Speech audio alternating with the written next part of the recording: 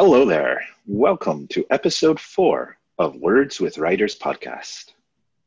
This podcast is brought to you by Canadian Authors Association Toronto branch.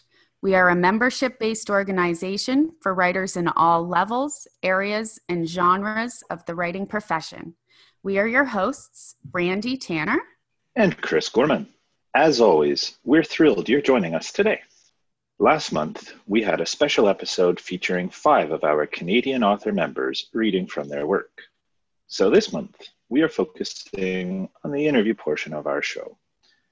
On this episode, we dive into so many great topics in our interview portion that we couldn't bear to cut a minute from it. So this show is one of our longest yet. Yes, that's right, Chris. We have lots of other things to talk about today as well. So today we'll talk about some events and contests to keep you busy for the rest of August and into September. But we won't take too long to get into the key part of our show, which is our discussion with poet and creative entrepreneur, Gavin Barrett. Gavin will take us behind the scenes with his new poetry collection, Understand, and share with us the importance of inclusion and diversity within our industry and community. Lastly, we will let you know the fabulous things our members are up to right now. So now that we know what's coming up, let's get on with the show. Thanks, Brandy. I'm looking forward to this one. While Canadian Authors Toronto has paused our monthly events to take a much-needed summer break, there are still a number of virtual events you can take part in. Firstly, we want to encourage you to register for LiterAsian 2020. Launched in 2013 as a community-building initiative of the Asian Canadian Writers Workshop, LiterAsian is an annual festival of Pacific Rim Asian Canadian writing. The first of its kind within Canada, the festival's purpose is to promote and celebrate the works of Asian Canadian writers and artists through author readings, panel discussions, and workshop events. It creates important and unique networking opportunities between professional and emerging writers, students, and members of the broader public to learn and discuss topics of importance to Asian Canadian writing. A number of established and emerging authors and academics will be attending LiterAsian 2020. An eclectic blend of emerging and established writers and editors, each individual will bring their own style and voice to speak to this year's theme of Quiet No More, a festival against racism and hate. The festival already started as of August 15th, but the events continue until August 30th. So please register for free and see the full schedule of events at literasian.com/2020-event-schedule. And LiterAsian is spelled LITERASIAN. I love the theme of that one, Brandy, Quiet No More. Especially when you listen to the interview with our guest this month, it fits right in. Exactly, yes. We're not having our own events this month, so this is our feature event that we're encouraging everyone to attend, and it fits in with everything that's going on in the world and certainly our own interview today. That sounds amazing. As part of the LiterAsian Festival, our very own Jeannie Gerard will be hosting Anthology or Magazine, writing and submitting to a literary publication with Alan Cho on Saturday, August 29th. So if you're not already registered, please take a moment to sign up. I'm registered for that one, and I hope to see some of our listeners there as well. So moving on, we'd like to keep you updated on all the exciting webinar series that Canadian Authors has partnered with SF Canada for. We hope you had a chance to check out the webinar held on August 19th, How to Build Worlds Without Boring Your Reader, presented by Melissa Yee, which focused on tips for efficient research and how to write your world in a way that entertains your readers. More webinars are forthcoming, so stay tuned and keep checking canadianauthors.org/national for future sessions. Thanks, Brandy. In addition to our online events, every month we pick out some contests for you to consider. So here we go. We have Miss Lexia Magazine currently staging their 2020 fiction and memoir competition, which includes several different contests of varying genres. Some of these include flash fiction, children's and YA novel, short story, and memoir and life writing. They all have a deadline of September 21st, but the fees and the prizes do vary for each type of competition. So please go to mslexia.co.uk/competitions for full details. And if nonfiction is more of your thing, the Boulevard Nonfiction Contest for Emerging Writers can be submitted until September 30th. You could win the first prize of $1,000 and publication in Boulevard, and the entry fee is $16 per essay. You can get further details and links for all these contests and more at canadianauthors.org/national/links/awards-competitions. Great. And we have one last thing to mention, certainly not least. We still have the CAA Toronto Virtual Writing Circle. It's going strong. So if you're interested in participating in this virtual safe space to gather feedback on works in progress, please email Canadian Authors Toronto co-president JF Gerard, hello@jfgarrard.com. Awesome. And that wraps up the event and contest portion of our show. So now, get cozy, get comfy, and get ready for our interview with Gavin Barrett.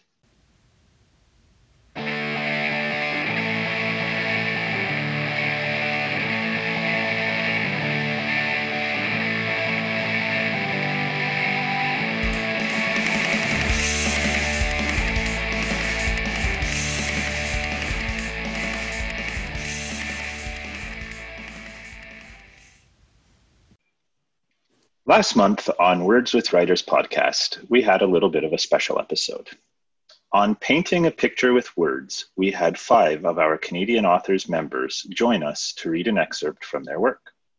This month, we are excited to have one of those members return to the show as our featured interview guest.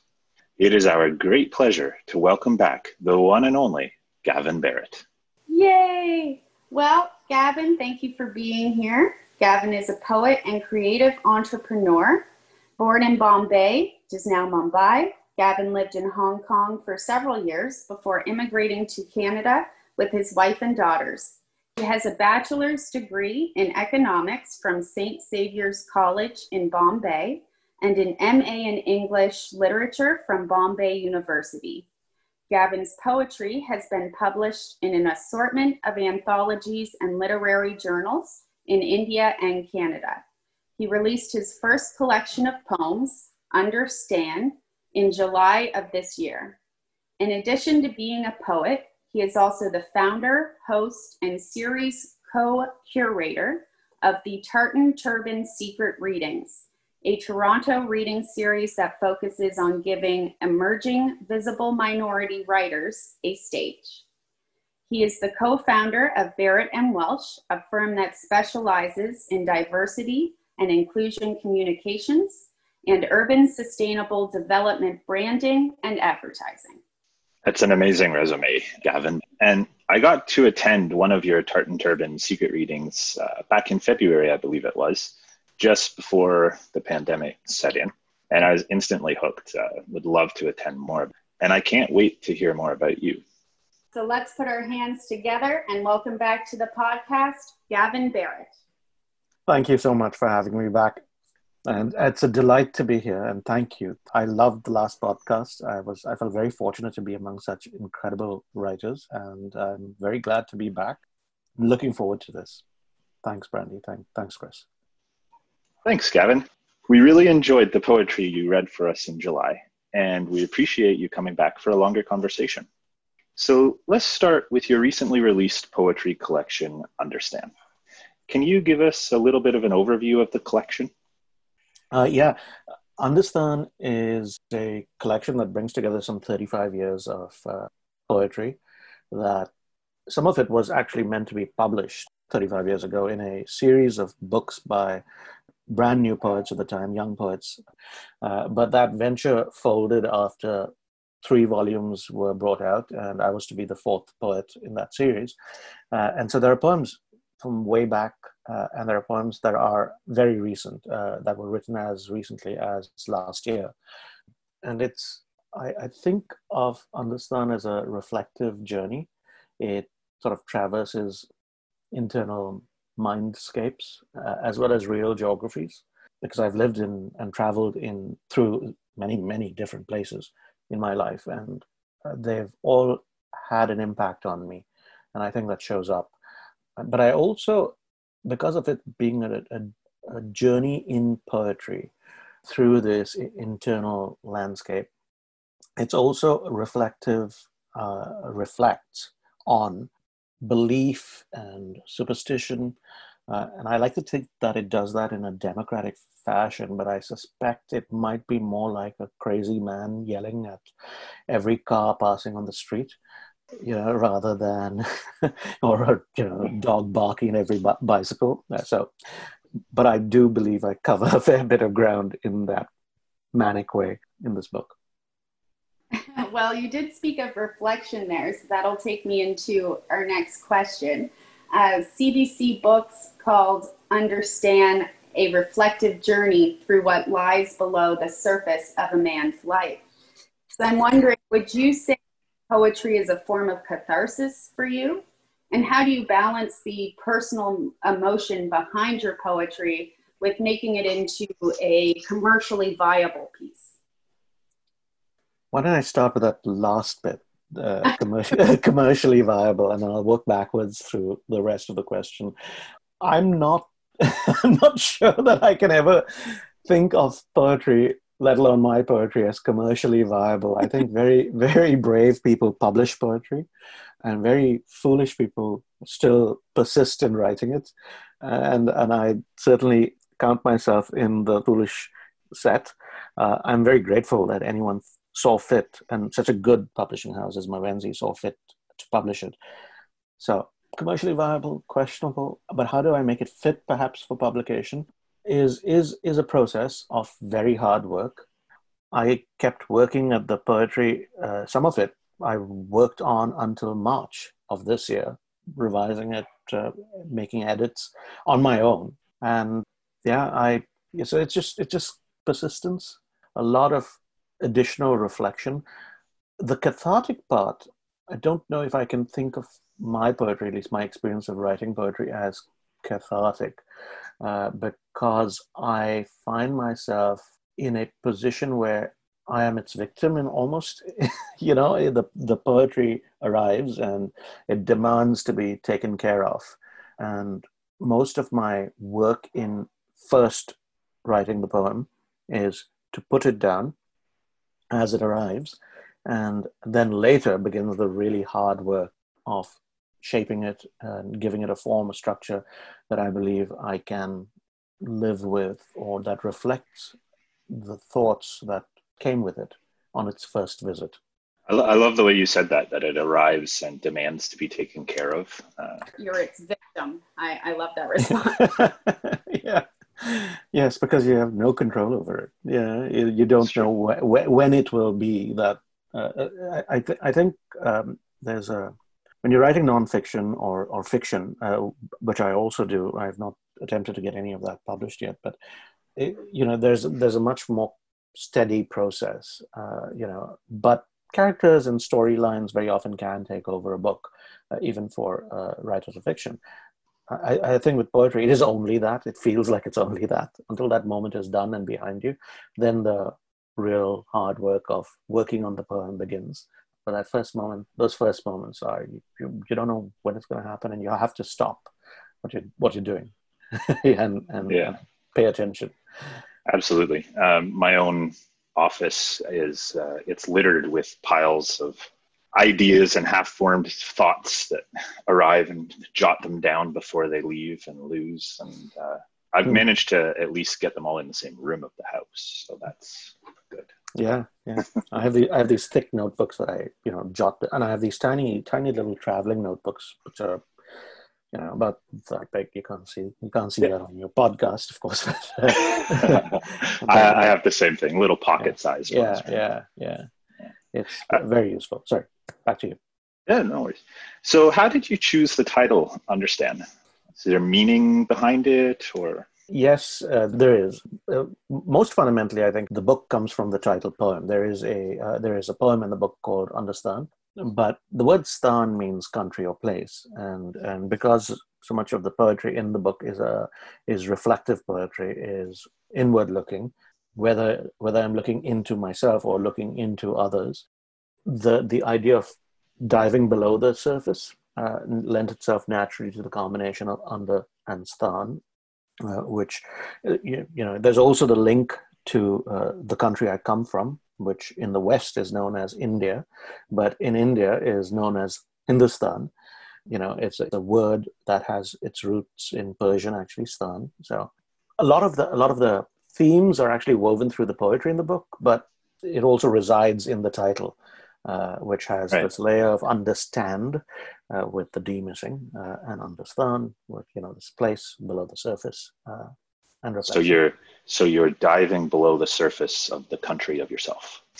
In a sense, yes, and I hope into the landscape of others, the interior scapes of others. I think the job of a poet is very often to do that in a way that is not centered solely on the self, but to Right. find something that is universal and universally accessible, which is why I think poetry very often has so many other meanings for other readers than for the original writer. That's a gift back to the writer that other people have that experience.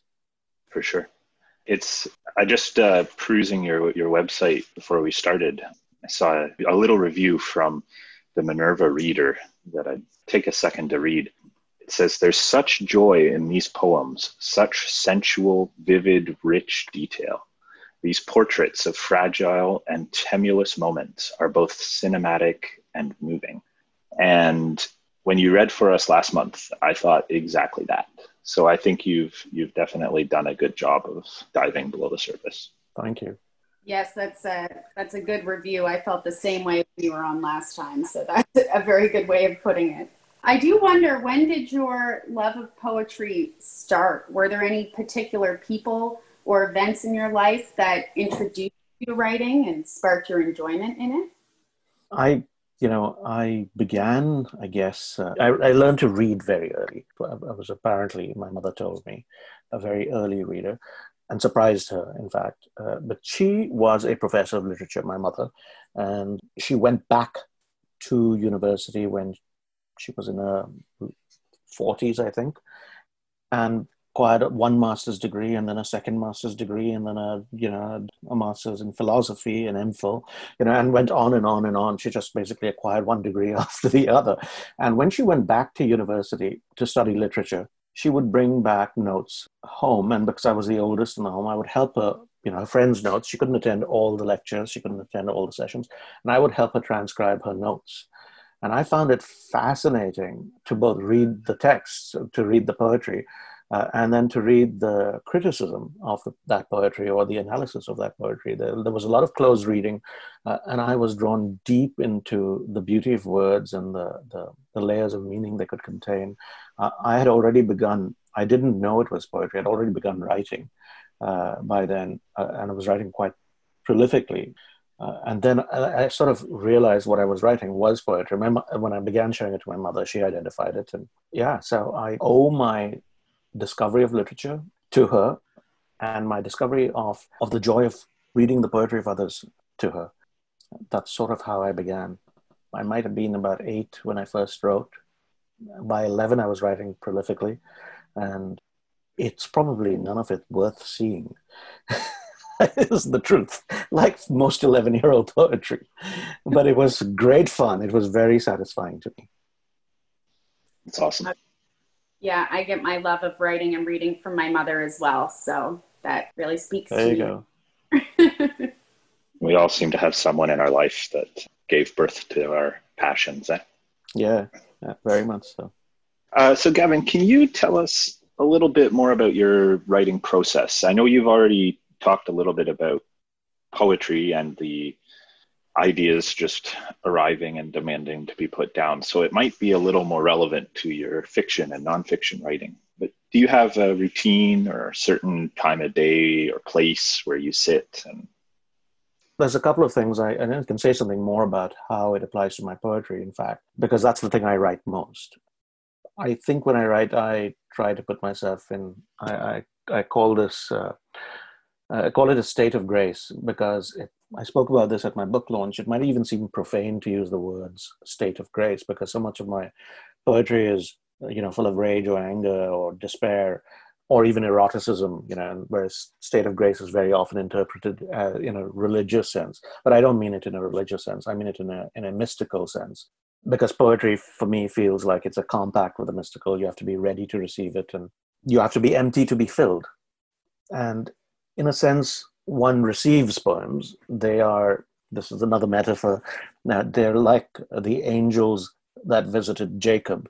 They appear, and you receive them, and then after that, you have to wrestle with them.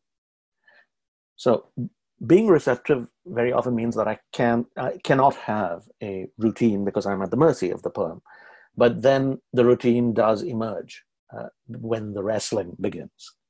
And certainly when fashioning a coherent collection of poetry.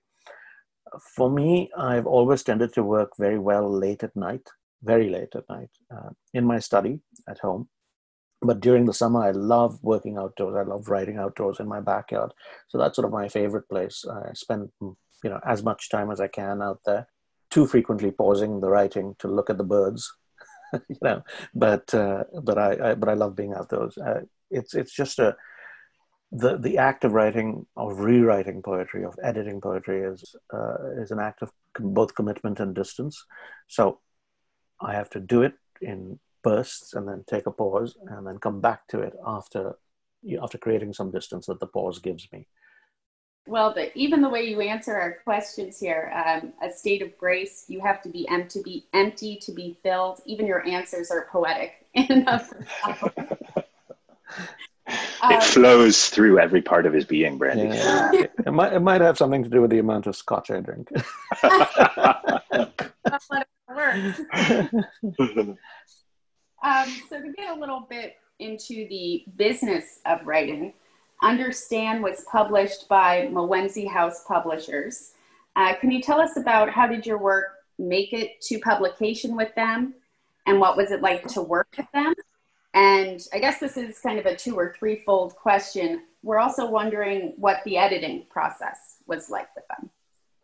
Mowenzi House was, interestingly, the only publisher I submitted this manuscript to, and they were the first publisher I submitted this manuscript to for Understand. The reason I wanted it to go to Mowenzi House first was because there are basically 2 publishers that I know of, I might be wrong, 2 publishers in Canada that focus so accurately or reflect so accurately Canadian diversity and devote themselves to bringing it to life and to their reading public. I would have perhaps considered one other, but Mowenzi House accepted me right off the bat, and I was very grateful for that. I find their roster of authors remarkable because you have authors from China, Canadians who hail from China, from various parts of Africa, whether it's Somalia or West Africa. There are indigenous writers on the roster. They do an incredible job of reflecting the wealth that literary diversity can be in Canada, but I don't know too many others doing that work. So for me, I felt at home sending it to them. I felt, and that was sort of one of the criteria for me, that I had to feel comfortable with where I sent my poetry so that it would be received after I had received it and written it and crafted it. It could be received in a place that was open to such work, and certainly a writer like myself. So that was why Mowenzi and how it went to Mowenzi and how it got accepted by them. In terms of working with Mowenzi, and the editing process. So I had an editing process that began long before I even sent the book out to Mawenzi House. And that in that process, I worked with the editor and poet Fraser Sutherland. And Fraser and I were introduced by my good friend, the novelist Mayank Bhatt. He was on my case to get my poetry published, and I was complaining that I didn't have enough distance from the work that I had written. I had too many poems. I didn't know how to shape it into a book. I was struggling with distance and overwhelmed with the amount of work. And he said, that's easy. I'll introduce you to Fraser. And so Fraser and I worked together on our own, and he was extraordinary, and he helped me whittle down the poems into a single volume, and almost everything in this poetry collection is part of that work of reducing some 200 poems into a set of 60. And Fraser made comments, and he told me what he liked. We had conversation about things that were perhaps arcane to him, but were extremely clear to me, most of which are still in the book. Fraser's a well-traveled international, poet. So he was a very open-minded editor, and I enjoyed working with him. And then when the book went to Mawenzi, it went through 2 rounds of edits. There were very little edits that needed to be made. Perhaps that was the outcome of my process with Fraser. Fraser himself chose poems that he said were ready for publication and needed almost no work at all. So there was almost no work to be done when it did go to Mawenzi, but there were comments. There were mostly copy edits, from a consistency of punctuation standpoint, certain line breaks, things like that. But excellent work on their part. Things that I had missed. And then M.G. Vasanji, who owns Mawenzi House with his wife Noor Jahan, who was the first round editor, M.G. Vasanji stepped in and looked over the final round.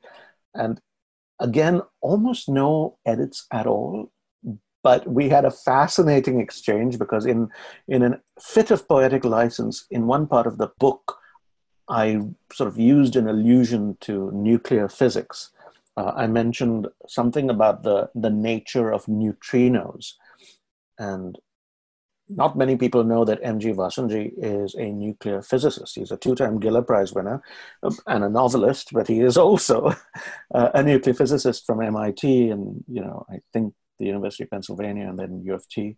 Where he was doing postdoctoral research. So when a nuclear physicist tells you something about how your poetic license is wrong when it refers to the neutrino, you listen. And I did. And I changed that line. There were a couple of other lines that I changed. It was very good. It was very few edits that were made, but they were very good edits. And it was a dream to work with Mawenzi. It was a dream to work with Fraser before that. I enjoyed the process. It was not I feared it before I got into it, but when I got into it, I really enjoyed it. And I thought it really made the work excellent. So I'm grateful. Especially with poetry, because it's so personal, right? And somebody else is coming in and giving you input on what you should change about something that you've given birth to from the deepest part of your being. I can imagine you'd be scared. Yes. There is. I can share another funny story about this process. And this is a discussion I had both with Fraser and as well as with MG, which was, should I capitalize God? Which is interesting because I had, in an act of resistance, I decided to lowercase the letter G throughout. And Fraser felt it should be made uppercase. And MG Vasanji was okay with it being lowercase, I believe, but asked me to render Scotch with an uppercase S. And implying Scotch was your god. Yeah. And he may be right. Who knows? So I did. So Scotch is everywhere an uppercase S. God, I think I'm not sure. In some cases lowercase, in some cases upper. That's fascinating. I like it. You've been published in both India and Canada. Can you tell us a little bit about the differences between those two publishing worlds? I left India in 1991, and it was a very different world than it is today. So Indian publishing at the moment is extremely vibrant. There are many independent publishers. They do an incredible job. They have writers that are renowned world over, Booker Prize winners, and writers of that ilk, and excellent editors. There's one of the world's best literary agents, in my opinion, in India, and they have a literary festival called the Jaipur Literary Festival, which is massive, that writers from all over the world want to come to and read at. But that didn't exist when I was in India myself. None of this existed. It was a very difficult, challenging environment in which Indian writers who wrote in English, existed. Writers who wrote in Indian languages, I had a far more vibrant literary scene, a far more stable literary scene, as should be expected. But so each generation of Indian writers writing in English struggled to get a literary scene set up and established for that generation, and that happened to my generation of writers too. We were struggling to get that established, and a few of us collaborated with poets and writers of the previous generation to try to get something started, and I was lucky to be part of that. The Bombay Poetry Circle was one of those things. I was lucky to be there at its first meeting, for example. That was my contribution, to collaborate with those other writers who wanted to get this going. And then I left India. And I have no idea what happened until it exploded with action. Canada was super organized. You had books that were, told you how to get published. You had self-publishing already when I arrived here in 96. There was, I think, something called the Writers' Market. There was Word on the Street, which was, one of the reasons I felt comfortable coming to Canada, because I thought, if you could have such a massive festival that took over Queen Street, shut it down, that's where it ran at the time, and shut it down, and everyone came out, millions of people, to buy books and listen to writers, then this was a good place for me to live. It sort of reinforced my decision to immigrate to Canada. So a very different scene than India at the time that I left. But I had a lot of trouble breaking in to Canadian writing. I am not a person who submits to any journals, frequently. I'm very reluctant to let go of my poetry. So it's with great reluctance I send anything off. And if I get a rejection, I think, well, see, I shouldn't have sent it off. And I think there are many writers who feel that. But in my case in particular, I felt like I was an outsider. I felt that I brought a voice and a set of experiences that were not fully reflected in the Canadian writing that I was reading. And that was part of the reason why I was being rejected. There was no Mawenzi House, at that time. And though the publication that M.G. Vasanji was running, which was originally called the Toronto South Asian Review, and then became the Toronto Review of Contemporary Writing Abroad, that publication happened to be, in a pure coincidence, the first publication that accepted my work. And they published a long poem called Apologia, which is in this book as well. And so MG was the first person to publish me in Canada, and then the second. That's amazing. But it's sad that you can come to such a country like this that is so multicultural and feel that the work that you're creating isn't what the publishers want. Mm. Yes. So I'm glad that there's a Mawenzi House now. Yes. And hopefully there will be a lot more in the future. Yeah, I hope so. I hope the other publishing houses, Guernica, they do a fairly diverse bunch of writers. They themselves started with a focus on immigrant writers originally from Italy, and diversified from there, and those immigrant voices became a part of the Canadian literary landscape, and that's really good. I think that's extremely enriching.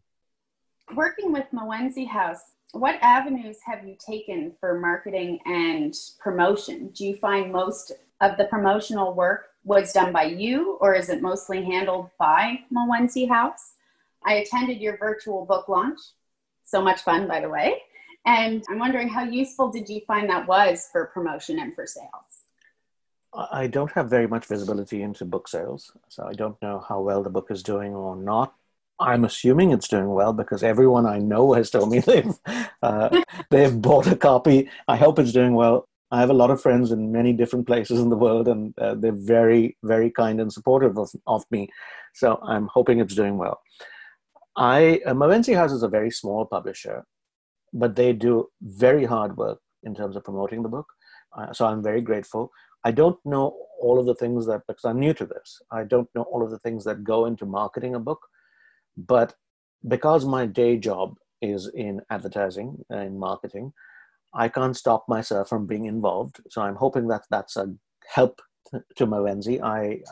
Yes, I actively do my own marketing work. One of my close friends and colleagues at the agency I own designed the book cover and some of the promotional materials that I'm using to promote it. Our PR division has sent out press releases to various literary periodicals and to get the book reviewed. So I'm involved actively, but independently of Movency. But I know that they actively do their own book promotion work, submitting it to festivals, trying to get reviews out there. So they do an excellent job. I'm in their hands and I'm very confident with that, but I can't stop myself from doing my own work because that's just who I am. That's excellent.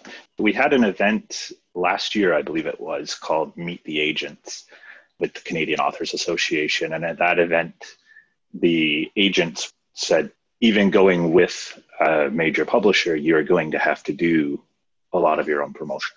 So this just confirms that. Yeah, well, I'm glad I'm not getting in the way and actually helping then. That's good. That's good. You know, I keep it up. Yeah. I'll keep sharing everywhere I can. I'm quite shameless that way. Perfect. So you are also the founder, host, and series co-curator of the Tartan Turban Secret Readings. I mentioned that at the start because it was the first time I'd been to one and I loved it. But what can you tell us about how the series started and what your, I suppose, ultimate goals, if you will, are for it? So the series started in 2017, which was, around the time of Canada's 150th anniversary. In May, specifically, which is Asian Heritage Month, was our very first reading. And it started because I had this glorious office space available to me after hours. The company I own, it sits there. It's massive open concept office space, and it has a beautiful rooftop deck with a view of Lake Ontario. It's located in the beaches, and I didn't want it to sit there and do nothing after hours.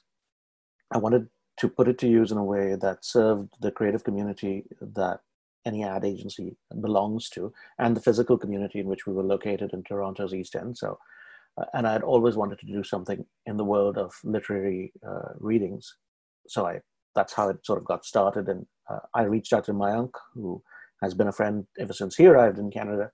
And he said, I'll help you, bring in writers. And so he became my co-curator throughout. What was I trying to do? What am I trying to do with the Tartan Turban Secret Readings? When I came to Canada in 1996, I found great writers everywhere, unsurprisingly. But surprisingly, I found very few who looked like me. As an Indian writer who comes from India, that is a country that has produced great writers for aeons, including in English. I'm just to name two: Salman Rushdie and Arundhati Roy.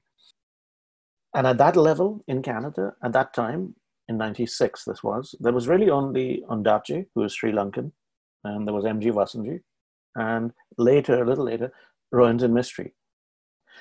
And I was a little confused by that because Canada was already very diverse. And Toronto was already very diverse.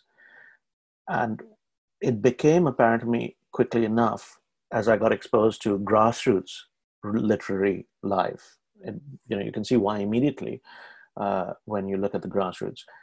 I began going out to readings, and right from those my early years in Canada, and I was the most visible minority because I was often the only visible minority.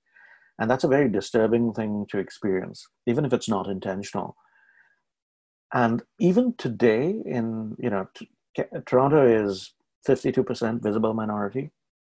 But even today, only 2 reading series, and one of them is the Tart and Turban Secret readings, only 2 reading series actually focus on spotlighting BIPOC, Black, Indigenous, and people of color voices.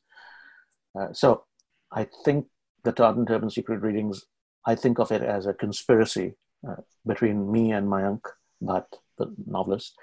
It's a conspiracy between us to change that.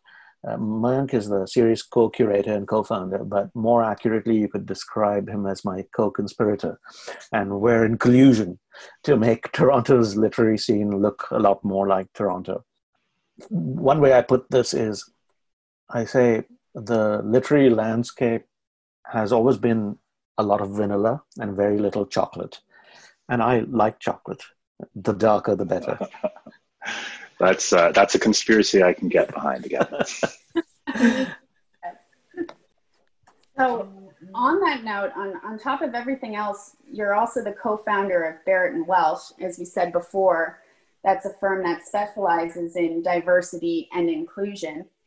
And I believe you recently were part of a group that spearheaded an open letter that was circulated in June, asking agencies and clients to commit to 15 steps to improve representation of Black, Indigenous, and people of color's talent in Canada's advertising and marketing industries.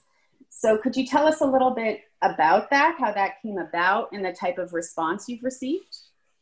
Sure. When you run an agency that focuses on reaching minority Canadians, this subject is always top of mind. It's very easy to see. The thing is, I think this particular action, if you will, has its roots for me personally, because there's a group of us working, and for each of the people working on this initiative, it has its roots in different things. For me personally, it began 2 years ago. I wrote this article decrying the lack of minorities in Canadian advertising, and I've been in advertising in Canada since '96. That's 24 years, and in that time, I've seen very little change. Toronto itself has changed dramatically, and today, as I was saying earlier, Toronto has visible minority population that's 52% visible minority. But Toronto advertising agencies are 73% white. And this has massive ramifications for representation and far-reaching ramifications. Brand ads and brand messages don't reflect what visible minority Canadians look like, sound like, think like. And in effect, because of that, they actively exclude visible minority Canadians from being aware of or even accessing products and services, some of which are vital. For that to change, the people who work on those messages need to be visible minority Canadians themselves. And so that's where the call for equity, this open letter that you referred to, came from for me. We needed to change representation in the industry itself, change the people who had power and authority to shape the messages that are being put out there so that the messages become more inclusive. Because right now, Canadian minorities are definitely being underserved. And right now, people who come from minority backgrounds are being kept out of the industry that shapes those messages.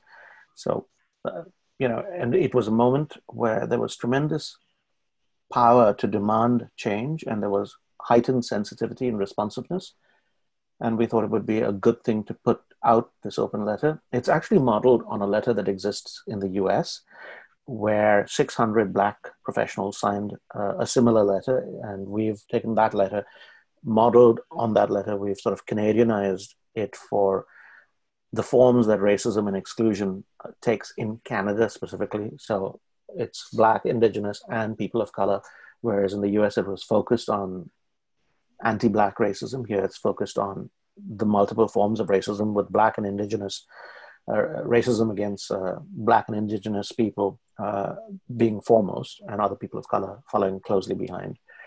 So that's sort of where it came from and how it came to be. It's now had, in terms of its success, it has had nearly 600 people have signed the letter in Canada. mostly people of color, but also allies who are white. And they have signed the demands, asking for the industry to change and signing the commitments to change the industry are just short of 80 agency owners and some clients who have committed to change the industry. And we're going to be holding them accountable by asking them to report on their progress on each of those 15 points. There are 12 for agencies and 3 more, making a total of 15 for clients. That's great to hear. And it's definitely the perfect time to push that in this world environment. So I'm happy to see that change. I'm curious too, Gavin, a couple of questions ago, you spoke about all of the like Word on the Street Festival and such drawing you to Canada as the place that you should be. How did you feel when you actually got here? Did that change? Yes and no. I live in the beach in Toronto, which when I moved in was not a very diverse neighborhood. It's still not a very diverse neighborhood. And that speaks to, we now have an improved understanding of systemic racism and what that means and social barriers to, economic progress in various marginalized groups. To be able to afford to live in a place like the beach or Leaside, or these are affluent zones of affluence, which traditionally keep out, not because they are inherently racist, consciously racist, but because systemic racism basically keeps those who come from these other minority groups, whether you're Indigenous or a person of color, it keeps them where they are. It keeps you where you are. It keeps me where I am. I came from the outside. I came in from the outside. I was successful, I guess, but when I came in. So as a new immigrant with the access that my pre-existing success gave me, I suppose, found myself unthinkingly in this world that wasn't like me. And on one level, I was welcomed warmly by my neighbors who were not people of color. They were extremely generous and welcoming. But I also was disconcerted by the absence of people like me. I happened to live on a street where almost every household has at least one spouse who is a person of color, which is an extremely rare thing. But apart from my street, this is not the case for the place that I live. It has improved. It has changed over the years. I've been here now 24 years. Toronto in general has changed dramatically. I think we were, when I arrived in 96, the city was about 30% visible minority, and it is now 52%. That is changing the culture of Toronto. For those who don't come from these cultures, you get to celebrate it in the food and the restaurants and the incredible diversity of cuisine. But we are now beginning to celebrate it in a cultural sense. We're beginning to see it in a diversity of literature and music. The kind of rap music that's been created in Toronto, the world music, or as I call it, music. The world music scene in Toronto is just incredibly vibrant. The art scene, I have a client called the NIA Center for the Arts, which is a center focused on Black artists. It's incredible, the kind of vibrant life that these multicultural communities have enriched Toronto with. So when I arrived, I was welcomed and I felt very much at home because of that welcome. The official public embrace of multiculturalism, enshrined in things like the Multiculturalism Act, all of those things gave me great reassurance. But I was very, it's almost hurtful to have to experience being the only person in the room. The only person in the room syndrome is a very difficult thing to have to live with. And from that time to this, I've seen Toronto go to a place where I'm increasingly not the only person in the room. But I still routinely join organizations because I happen to be in a position of authority or a position of power or an influence because I own a company. I routinely find myself in rooms where I look to find people of color and don't. So I might be I might be the only person, or there might be one or two other people, and this happens to this day. So it tells you that when the institutions that contain or control how we behave, who employs who, what gets awarded, these power structures, when they are dominated by people who don't look like me, people like me will never be given access. And that's not fully changed yet. A lot of my work is devoted to that, creating that change and being a loud, perhaps troublemaking voice, for that. Yeah, I'm not going to stop, I guess. We need more loud, troublemaking voices, I think, until we do change. So thank you for championing that cause. Yeah, that's important work. Thank you very much. And we could sit here and talk with you all day long. We're having a great time, but we are unfortunately running out of that time. So if you wouldn't mind kind of ending our conversation on letting us know where our listeners can purchase Understand, and how and where they can follow you online and in social media. Certainly. So the best way I know is you can order the book directly from Mowenzi House, which is www.mowenzihouse.com/understand, which is spelled like understand without the D. And you can also order it through any local bookstore. If you support a local bookstore, you can order it through them. And yes, through Indigo and Amazon. In terms of following me and what I do and, all the noise I make and the trouble I cause, I am very active on social media and somewhat unavoidable. My Twitter and Instagram handles are the same. Idea Walla, one word. Idea, and Walla is spelled with two L's and an AH at the end. And you can find me on Goodreads, and you can find me on LinkedIn, and I have an author website, which is gavinbarrett.com. Perfect. Thank you, Gavin. And on that topic, perhaps can you grace us with a reading? Absolutely. I am going to read a piece from a sequence of 9 poems called The Novena to Saint X, and this is a part of one of the poems because it's a fairly long poem, so I'll just read one part of it. So this poem is called The Church of the Corner. Novena to Saint X, the Church of the Corner. Onyx holds a cup of ashes, a paisley, the ripened mango of my childhood hanging from the Christmas tree. Here in incongruous drifts of sand, white as snow, far from Chinars now, bare-boned in the acrid, cordite air of their beautiful valley, I haggle over the papier-mâché. Somewhere, a Ladakhi woman, her skin cracked leather, must have chewed on this and spat it out, newsprint staining her lips black, her teeth missing, gums aching, her hat felt like it was winter. Planes land in Leh routinely, they say, but routine is all that makes it so in this high, slow country. Its dogs bred for lion-maned looks, and its dances with old, cold evil, masks of spirit and fat tea, salty with yak butter. Or does some carpet-weaving child do double time as the frame stretches the field of silk? In knotted loops and satin pile, a tree, a leaf, a bird, woods, a garden where good is brought by Allah's hand, while ink-stained lips move silently, like prayer moves.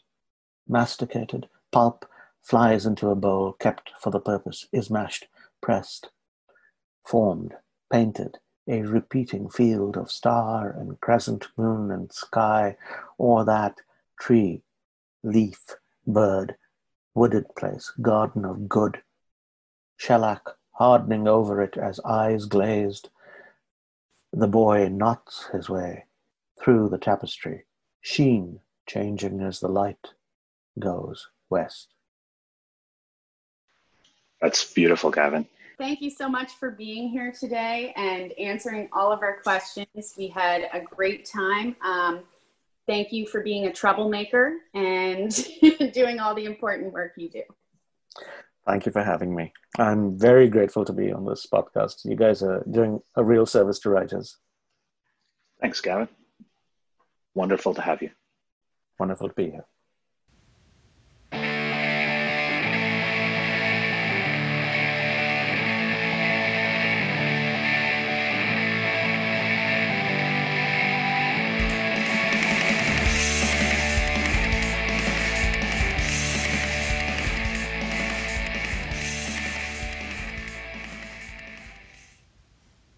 Wow, what an amazing speaker Gavin is, Brandy.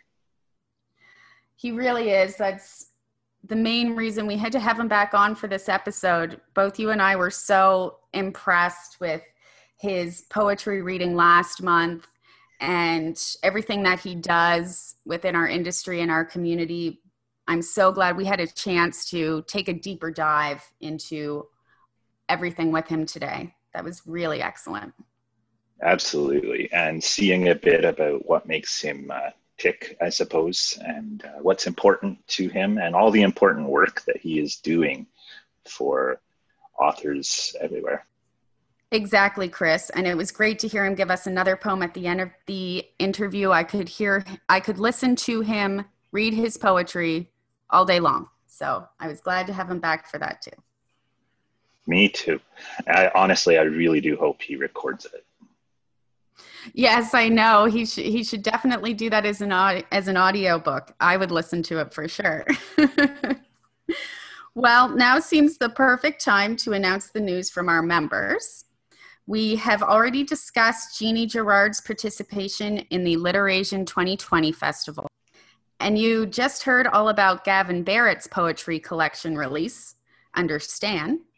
So that takes us to Ellen Marie Francisco, one of the newest members to Canadian Authors Toronto branch.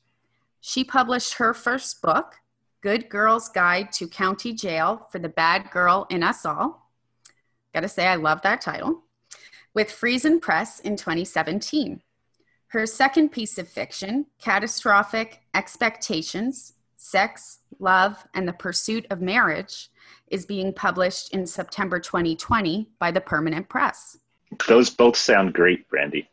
Ellen will be joining us on next month's episode of Words with Writers podcast, and we can't wait to hear an excerpt from her upcoming novel. That's right, Chris.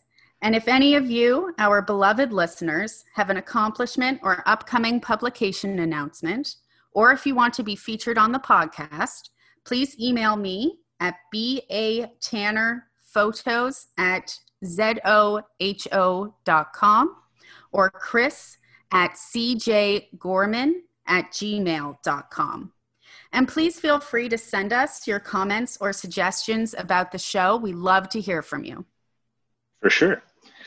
And that brings us to the end of our 4th episode of Words with Writers podcast.